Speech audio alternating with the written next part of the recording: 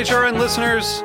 As we celebrate our 15th year, we are deepening our commitment to giving voice to the next generation of food systems storytellers, and we need your help. Our internship and fellowship programs help activate new possibilities for underrepresented and underestimated young people through experiential journalism, audio engineering, and production training. Through these unique programs, HRN helps food equity stewards build essential workforce readiness skills that expand their potential and foster economic mobility. Please consider supporting these critical programs. And with a minimum donation, you can be entered to win a dinner for two at an amazing restaurant in one of 8 cities and tickets to a concert at a great venue in one of those cities. We have incredible partners across the country who have donated, as they also share our passion for helping to educate the next generation of food systems storytellers. Check out heritageradionetwork.org/15 to donate and enter to win today. That's heritageradionetwork.org/15 to donate and enter to win today. And make sure you donate before March 31st. Thank you.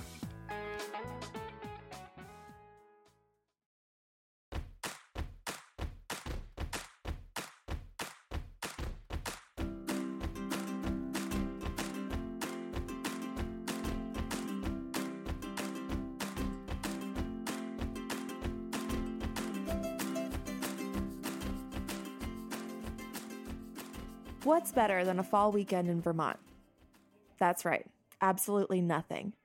The HRN team had the pleasure of attending Shackscamp in early October, and we haven't stopped talking about it since we got back.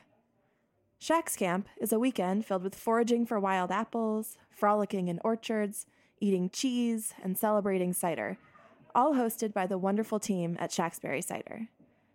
We stayed at the historic Sunrise Orchards farmhouse in Cornwall, Vermont, but our adventures took us all over the Champlain Valley. I'm Jordan Werner, and in this episode of HRN on Tour, I'm sharing Shackscamp highlights, both the educational and the slightly intoxicated. The adventures begin at Windfall Orchards in Cornwall with Brad Kaler. Brad is the owner and cider maker at Windfall Orchards, but he's also a chef and an accidental orchardist. When Brad and his wife, Amy Trubeck, bought this 3-acre orchard in 2002, it was abandoned, 7 years overgrown, and in terrible shape. We're walking around the orchard with Brad to learn how he cleared it up and what's going on in the trees now. We collaborate quite a bit, us and Shacksberry. One of the things that we're doing is, you may be familiar with their Lost Apple Project, where they've gone around and sort of sought out these apples. Most of what they have found are chance seedlings, chance seedling being a wild apple tree. And they've given them names. And so I think there's a collection of 10 of the Shacksberry fruit that we have grafted into the orchard that we're trialing and just seeing, how quickly they come to fruit, how the fruit set is, disease management, all that sort of thing. So we're in the middle of that project. We started that with them about 3 years ago. So we're probably a little over halfway done, maybe 2/3 of the way done picking for the season. We have a lot of late season fruit that you'll still see on the tree. And we'll pick for about another month. We'll pick right into early November, the last few varieties. So talk a little bit, and they may get more into it at Shacksberry. So the Champlain Valley, which is where we're at here, is the historic apple growing region for Vermont. And they've been growing apples in this region for over 200 years. Most of the, if you're lucky, going back to the Lost Apple Project, a lot of what they're looking for are old homesteads up in the mountains, where people may have had trees planted for cider 100+ years ago, and those orchards have been abandoned, and that fruit it still exist. There's been a long history and culture of growing apples specifically for cider in this area, for hard cider. So why don't we take a little walk through, and then we'll come back up, and then we'll go in the tasting room, and I'll pull out what cold bottles I have, and we'll give a taste. Let's do it. So here, we'll stop here. These are some trees we've started. These are grafted over. This is a Macintosh here. And you can see where the graft is. These are now golden russet. Oh, cool. And this is the first fruit. These grafts these were put in last year. So we've got fruit within 1 year of the grafts being put in. So we can get the fruit really quickly. So compared to, say, cutting the tree down and planting a new tree, we have this beautiful tree that we can keep utilizing for many years. So that's why we're doing a lot of this grafting. It's a lot of work. And there's a very small window, only about 2-week window in the spring that you can do the work. So we get done as much as we possibly can do, and then we wait till the next year and do more. So. Were these mac trees here when you? These mac trees, yeah. So these old macs were planted in the 40s, and they, they're virtually, I don't want to say worthless, but they have very little value compared to Wixon or Tabinet or other fruit that I could sell for a lot more money. What's your breakdown varietal wise? Like, do you have something you're growing the majority of, or is it kind of mixed? Macintosh, yeah. Which is, I'm desperately trying to change that equation. So all the Macintosh trees in the lower section we have finished grafting. So here's an example. This was a Macintosh tree, and now it produces Major, which is an early season English cider fruit. So that's been picked.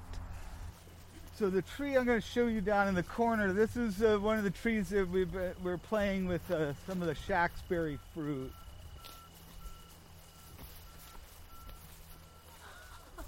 So you can see there's a bunch of different stuff here. So there's 3 very distinct apples. This one they call Animal Farm.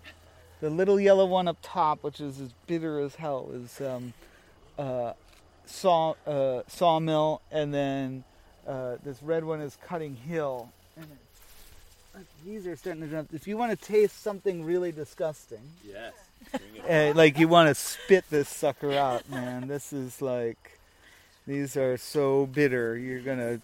I've got more. Don't worry. It's so cute. Those are different. Oh, how does it taste? It's a lot going on. It grows on you. It is. Good. There's a Nice. couple more here. It's a nice woody flavor. Yeah, I mean, there's a ton of tannin in I there. think these are barely. Very oaky. That's the most tannic of the apples. And then here's a couple others if you want. Those are gross. Try this one. This one's more. Same apple. That one's sweeter. Not bad. I'll pass a couple of these around. Again, these aren't really eating apples. These are the Shackscamp cider apples that I'm working with. Thanks. So you can see how quickly this fruit comes in, and we only did these grafts 3 years ago, 2000. Oh, maybe it's been a little long. I'm supposed to spit your apple. Yeah, these grafts are about 4 years old now. Got dates on there. 2014, yeah. So you can see in 3 years how much fruit's coming off of those. Do you ever have grafts that aren't successful? Yes. What's like the rate? In a good year, 75-80% success. In a not so good year, maybe 40 or 50%. So we got, this is some of the varieties. So this is these were all done in 2014, so within 3 years. I think those dwarf trees were put in 13 or 14, so you can see why I would choose this over that in terms of how quickly. Why cut this tree down in 3 years? I can have it producing all of this fruit. Freak tree. Yeah. I've got, this has 10 different varieties grafted on it, and there are 4 of them. 1, 2, 3, 4. There's actually 5 varieties that have fruit this year. And some of the grafts are probably a year from producing fruit. Is there a limit to how many you'd put on one tree, or as many branches? As many as there are branches. We're going to 10, 12, 15, whatever. Will it change the flavor of the other varieties? No. Typically not. Now, depending on the rootstock, that may play a role in how the form of the tree and whatnot. What's the actual process for grafting? What do you have to do to prepare the branch? Let's take a look at this. So this is a good look at the graft. So basically, here's the original branch, and we would have cut the branch here, and you can see where we split it. See that split open there? So we have a tool that splits that open, and then we take the scion wood, which basically looks like this. It's a piece of wood. 1-year growth, just like this. And see the buds, 1, 2, 3. I do have my knife with me. Just to give you a quick tutorial. So we would have our scion wood, which would look like this. And then we would trim this down. So it's basically like tree surgery. And if you can see here, what we've done by trimming this down is I've exposed the cambium layer right there. Can you see that? The cambium layer of the wood there. And so then when I go to put this in, so I've got this split, the cambium layer on the tree is right here, so I try to put those in and line those up. So the cambium layer from the scion and the cambium layer from the host line up. And I've got 2 of them, one here and one here. And then I've got this tool which leaves that propped open. When I pull that out, the tension closes, and then I wax the whole thing over, the wound. So you can see the little green wax, it's remnants of that. So here's one where there would have been 2. This got some fire blight, unfortunately. That's why it looks like it does. There's 1, there's 2. We usually do 2. Here's another one. 1, 2. This is 1. This one didn't make it. This one I've got to cut off. So we always do 2 in case one doesn't make it. Here's one where there's 2. And what I'll do eventually as they grow is I'll come in and then trim one of them out so that we've got one good branch coming. So that's a quick tutorial. And if you guys are bored and have nothing to do in March, you can come and help us graft. Be here. So. Do the same apples on different trees mature at the same rate, or does? Depends on the variety. So they'll hold true the variety. So in the trees, so the one up top there, I've got a variety called St. Lawrence, which is ready in August, and then I've got a variety called Spitzenberg, which isn't ready for another week. So the August apples come in August, we pick them, and then the branch is empty, but then the rest of them are there. Does that make it much harder to keep track of everything? Yes. That's why most of the trees that we graft are like this, where we take and we graft the entire tree to be the same variety. I mean, they're fun to look at with all the different, but they're bitch to me. Sorry. So here's a tree. This is a good example. You know.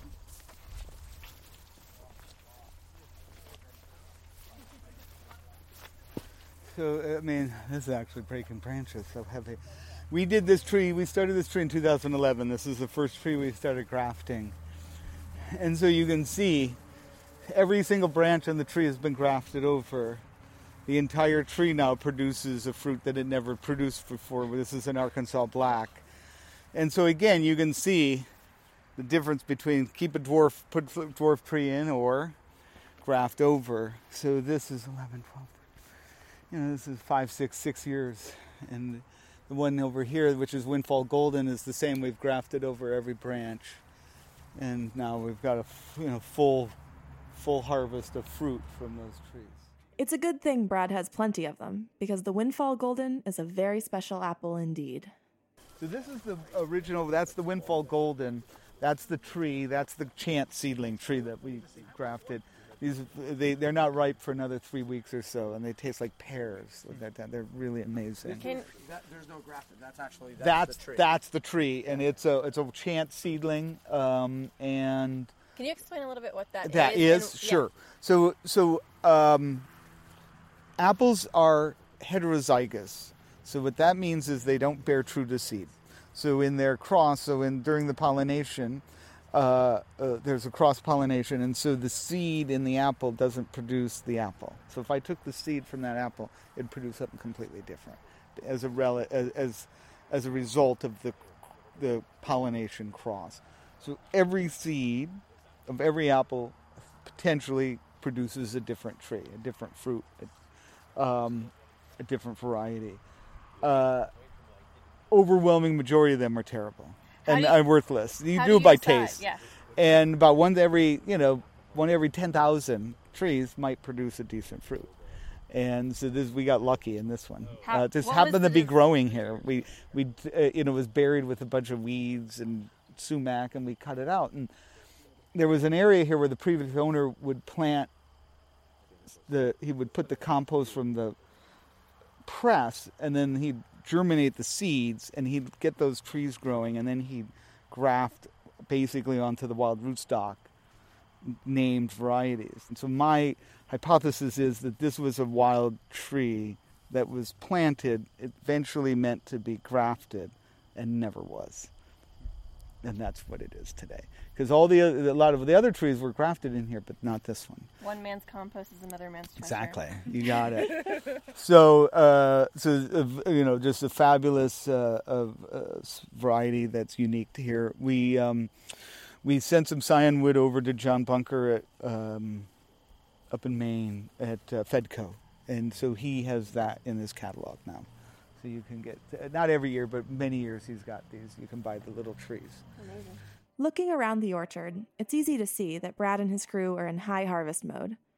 The windfall goldens are still hanging on, but plenty of apple and pear trees have already lightened their loads. This orchard, I'll be honest with you, it's a small orchard. This orchard's really built more than anything else to be beautiful. It is more beautiful than practical when it comes to management. How do you harvest? One at a time. Cool. By hand. Oh yeah, one at a time. Two if they fit in. Depending on how big the, your hands the things how big your hands are and how many you can get. These are one at a time, the big ones. So why don't we head up over to the tasting room and see what I have in my fridge. Brad must be reading our minds. This crew is thirsty, and all this apple talk has us ready to taste the finished products. How many do I have? 1, 2, 3, 4, 5, 6, 7, 10. Is everybody trying? Oh, yes. Yes.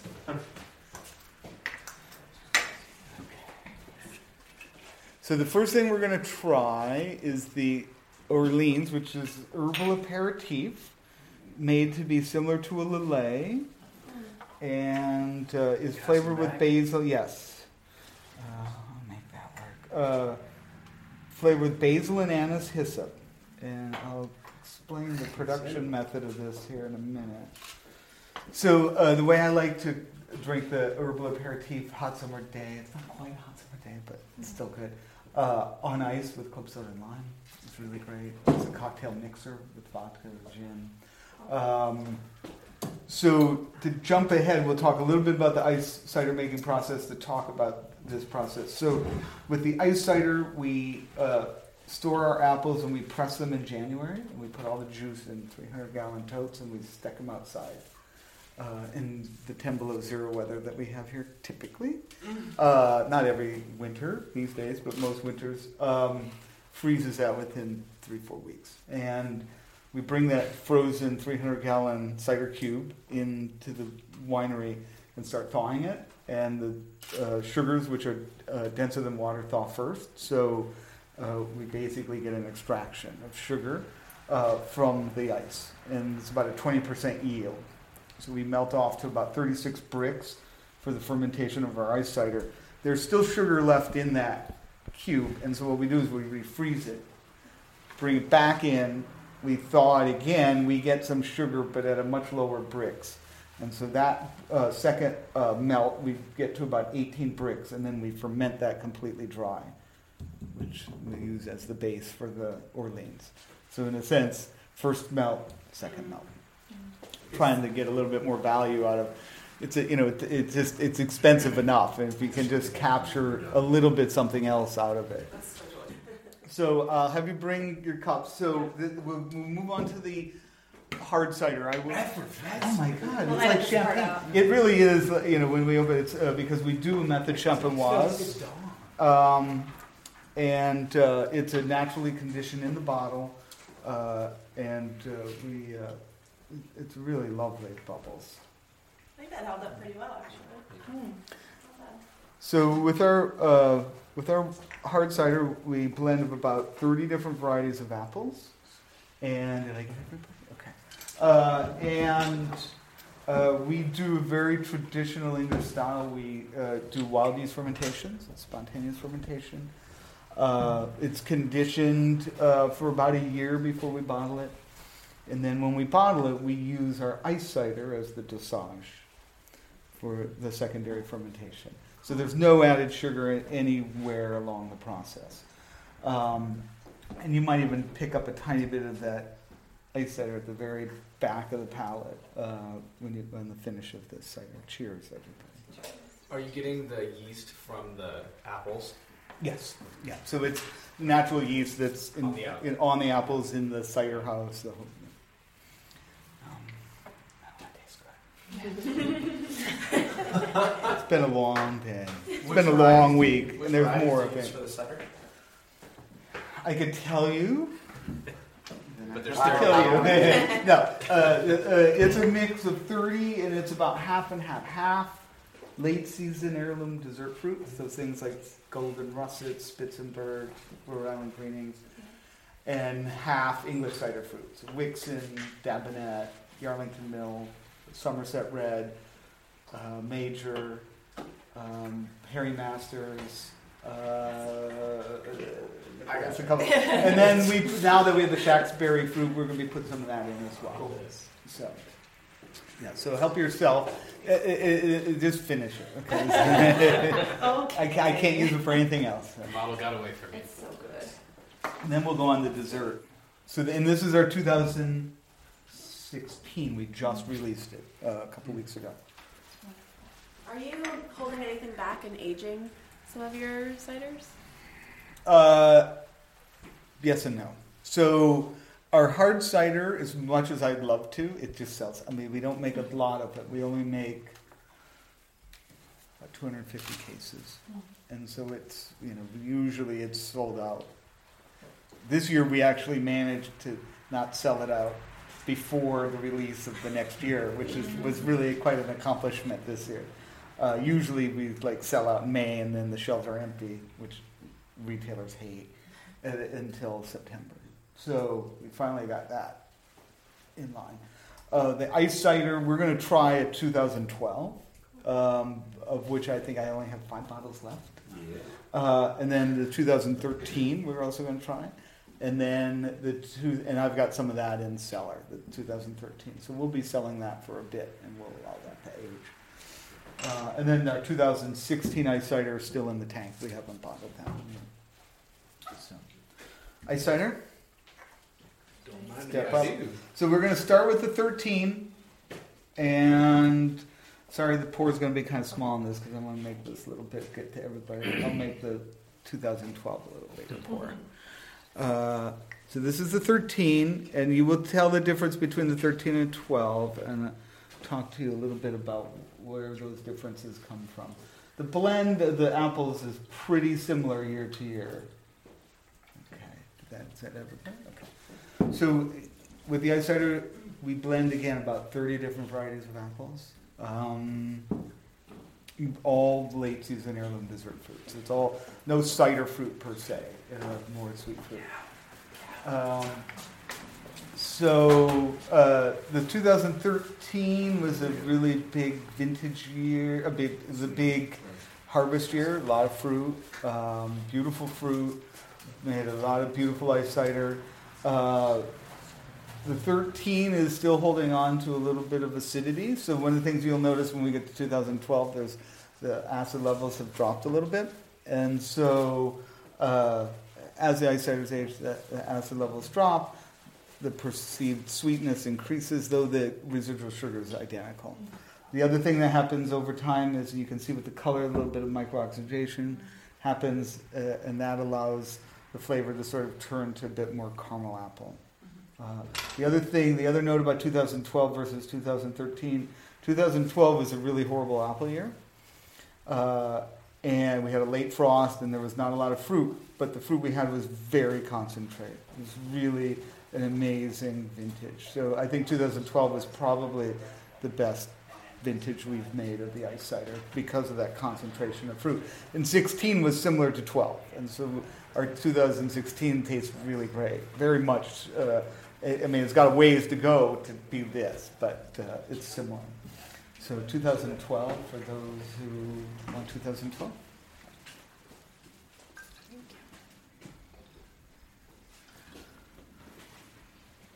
Thank you. And as far as cider in general, do you think there is a future in trying to age it? Like hard cider? Or, like cellaring and playing with older vintages? Possibly. I would say 99% of the cider that's produced in this country is made to be drunk almost immediately. What varieties of cider do you think would be better for? Oh, for aging? Or that there's a future. So the craft produced cider, so ourselves and Shackscamp and Farnham Hill, and those ciders that are made with apples that have tannin. The tannin is the key. So if you've got a craft-made cider with a good amount of tannin, you can age that. And I think, to me personally, I think a well-structured cider is best when it's between 2 and 3 years old. And we try not to sell anything before at least a year, because it takes at least a year for things to start to come together. And then I think the 16 will taste even that much better a year from now when we're sold out. Apples. It should taste like apples. I mean, it definitely comes through in your products. It's very clean. We do very clean. Yeah, it's like celebrating clean. what's just there. That's right. I'm a chef. We just take the best ingredients and make them speak for themselves. Could you show us how you pressed it? Or where you pressed it? Sure. It's out in the barn. Cool. Yep, so we can take a walk up there. The pressing barn at Windfall Orchards isn't far from the tasting room. It's just across the lawn. When we get there, we see a big walk-in cooler, which prompts Brad to share a little more about the rules of ice cider production and our neighbors to the north. Why wouldn't you just freeze the juice for the ice cider in a walk-in, and why you do it outside? So we follow the Quebec standard, and the Quebec standard, in order to be called ice cider, it has to be done naturally. So there are producers who do it mechanically, but you can't use the term ice cider. So the term ice cider, it's like champagne, or there's a protocol of what you have to do and how you have to follow it. And so for ice cider, it has to be between 8 and 13% alcohol, has to be at least, I think, 12% residual sugar. There has to be at least 10% residual acidity, and you have to freeze it naturally. So there are parameters for that. Is that regulated in the U.S. too, or just in Canada? We have created, there's a handful of us producers, and we've been able to basically impact that at the TTB. So we were able to get the TTB to create that as a condition for the labeling, so that, if you want to have the ice cider label, you have to follow these conditions. So. Right by the pressing barn door, there's a big stack of crates, filled with pears, destined for Brad's elusive and delicious Perry. The whole place is abuzz. It smells so good. Should have been here yesterday. It was like thousands and thousands of yellow jackets. Wow. Like, it was insane. We were pressing yesterday. Yeah. So this is our humble press setup. The apples, what we do is we wash the apples here, and then they get fed in. I know this is all covered. They get fed into this hopper, and this is an elevator. Brings the apples up, and then there's a piece that goes over this. This is the grinding wheel. It spins, shreds them into mush, and underneath here is the press.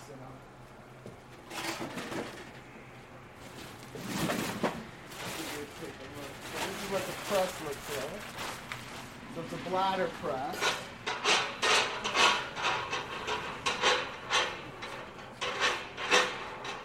So if you come take a look, there's a bladder in here, and we hook that up to air, and that fills. So there's a cloth that are in the sink. They go inside, and this fills up with all the apple mash. And we screw the top back on, and we hook the air hose up to it, and then we inflate this bladder very slowly. And as that inflates, it pushes the mash up against the wall, and all the juice comes running out. How much? Can you use bladder presses, or are bladder presses used for other foods as well as pears, apples? You see that it's fairly new that you're seeing them in cider. They've been used in winemaking for quite a while. Europeans have been using them for a number of years. These are made in Slovenia, and they're pretty ingenious, and they're relatively inexpensive compared to. We're hugely grateful to Brad Kaler of Windfall Orchards for showing us around, pressing some knowledge into our brains, and sharing his spectacular ciders. Armed with our newfound know-how from Brad, we spent Saturday morning foraging for wild apples with the Shackscamp crew in Rutland, Vermont. And while the downtown of Rutland is known more for its seedy characters than its chance seedlings, we had a great time shaking trees and helping harvest. After all our hard work, it's time for a spritz or two, so we're heading to Virgins to check out Shackscamp Cider's new digs. Shackscamp kills it on the hospitality front, largely thanks to partner Luke Schmucker and his camp counselor-like ways. It's probably a lot harder to wrangle a group of cider fanatics after a few glasses of Arlo than it is to get tweens to show up at a campfire sing, but Luke does it all with ease. More than that, he keeps pouring barrel samples. This is this year's 2017 fruit. I'm just going to give you a big pour and divvy it out. Sure. Or just drink it. Or you drink it all. We'll all get your It's not fermented dry yet. Obviously, there's still RS in it, but it'll give you an idea. Spread some love. Love that RS. Yeah, embrace the RS. Well, this is some Vermont cheese. Oh, you want some whistle pig barrel aged? Yes. Just do tank pours of everything. Why you came here? Make sure it's all right before I give it to you. All right, it's delicious. You're good. You're in good hands. How long has this been? It's juice from last year. We try not to put them in the barrels for too long because they have such a strong rye character that we don't want it to be overwhelming. So you want to be able to taste the apple. A lot of the high tannin fruit does really well in barrels, so some of the Dabinet. Yeah. I'm going to pour everyone a little bit of this, and then we'll wander upstairs. And I know you did the Golden Russet single varietal. Yes. And the Dabinet. Yes. Are those the only ones you've done so far? I got the blurry hand, which is good. Golden Russet, Dabinet. We've done single origin wild forage ciders before, like Twig, like Twig Cuvée from Michael Lee's property. So we've done more of those, but again, it's seedlings and you're getting a bunch of different stuff, but it's from a singular location, and that's pretty cool to see that. But it's hard to do a lot of single varietals because you want to get that complexity and build it. Dabinet's a special apple, so it works really well. But is there anything else you're growing that you think will lend itself to that? I think so. We'll find out how well. I mean, as far as the apples that we're propagating, they're doing really well. It's a matter of once we put them into fermentation in separate tanks and see how they work out, because again, as being a small company, you have a limited amount of fermentation tanks, as you can see, so a lot of it is pre-blending based on taste and then blending again before bottling to find out really where you want your cider to go.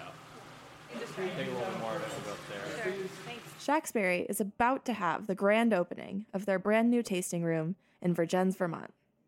We got a sneak peek of the beautifully finished tasting room and the more historic parts of the rest of the old creamery building. This was an old creamery, right? Yes, true story. The first time I came down here was when you guys were doing the loading dock. Yes, the loading dock lounge. Yeah. Space heaters, just keeping it rustic. Yep. Sign's still up. Yeah. We made a tiny little tasting room that was like, we have this now, and next on the list is figuring out what to do. We have this now. We have this, yeah. We have all this. The building's upstairs is massive, big enough to make us briefly consider bowling with apples. But Shackscamp's director of sales, Alex Consalvo, convinces us it's a waste of good apples. He tells us more about how Shackscamp ended up in this big old building. So, it was pretty dormant for, 30 years. Anyway. Then we came and said, we're going to throw apples everywhere. It's going to be awesome. How did you find the space originally? Colin just like got his nose in here, just like sniffing around. He's like, this looks. Colin is our resident architect too, so like he sees places like this and has vision. And then like I'm like, no, dude, it's too gross. And then after he clears all the shit away, it's like, oh, I get it. Like this is a gem. Good job. Because no one else really saw it. This was empty for a long time, though. Not anymore. Yeah. Now it's full of dudes with hula hoops and apples. All right. Go for it. Another skill. Do you know the history of the creamery? Colin does. Stick that microphone in his face. Blah, blah, blah, blah, blah, blah. Creamery, blah, blah, blah. Colin Davis, who Alex describes as a sneaky yet knowledgeable fellow, is one of Shackscamp Cider's 2 co-founders. When we find him, he's wearing chemistry goggles, throwing apples into a growling machine. I suppose I should stop making noise, huh? So, it was built in, not sure exactly, 1909, I think, or 07, one of the two, as a creamery. So it was like a consolidation point for a lot of dairy farmers around here. So they would deliver their milk. There was like a structure out front that doesn't exist anymore, and then it would get packaged and get put on the rail, which is, you probably saw, yeah, and go down to Boston, I think, primarily. So it was that until like the 40s or 50s maybe, and then it turned into they manufactured like wooden things, bowls, I don't know, like household, like paper towel holders, I don't even know what, kind of like random knickknacks. There you go, that's the word I'm looking for. And then it was empty, and it was kind of like it was a touristy place. There was a passenger rail that ran back here, and people would get off, come down here, buy fudge and wooden bowls, get back on the train, boom, out.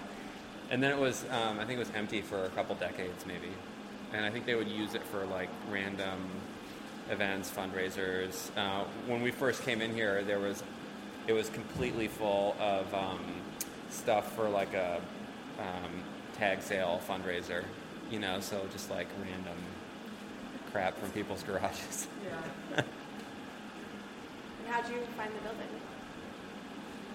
We were just looking for something that... Come out here.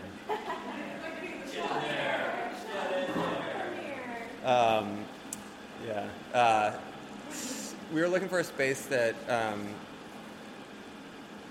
spoke to us in a community that we liked, and so I guess that's sort of where we started. We really like Virgins. We like the sort of energy here, and the restaurant scene is good.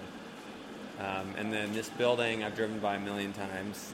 Never came in here, but initially really liked the owners and could sort of envision being in the space. We liked that it was an agricultural building to start off with, and that the bones were beautiful, even if it was pretty shabby. So basically what we've done in the first floor here is just, it was covered in like, all the walls had barn board over it. Some of the ceiling did. There's like a big like checkout counter thing down the middle. So we basically just like ripped everything off, and then put some plumbing in. Yeah. So kind of like our test kitchen. Yeah. So our specialty stuff like that. This press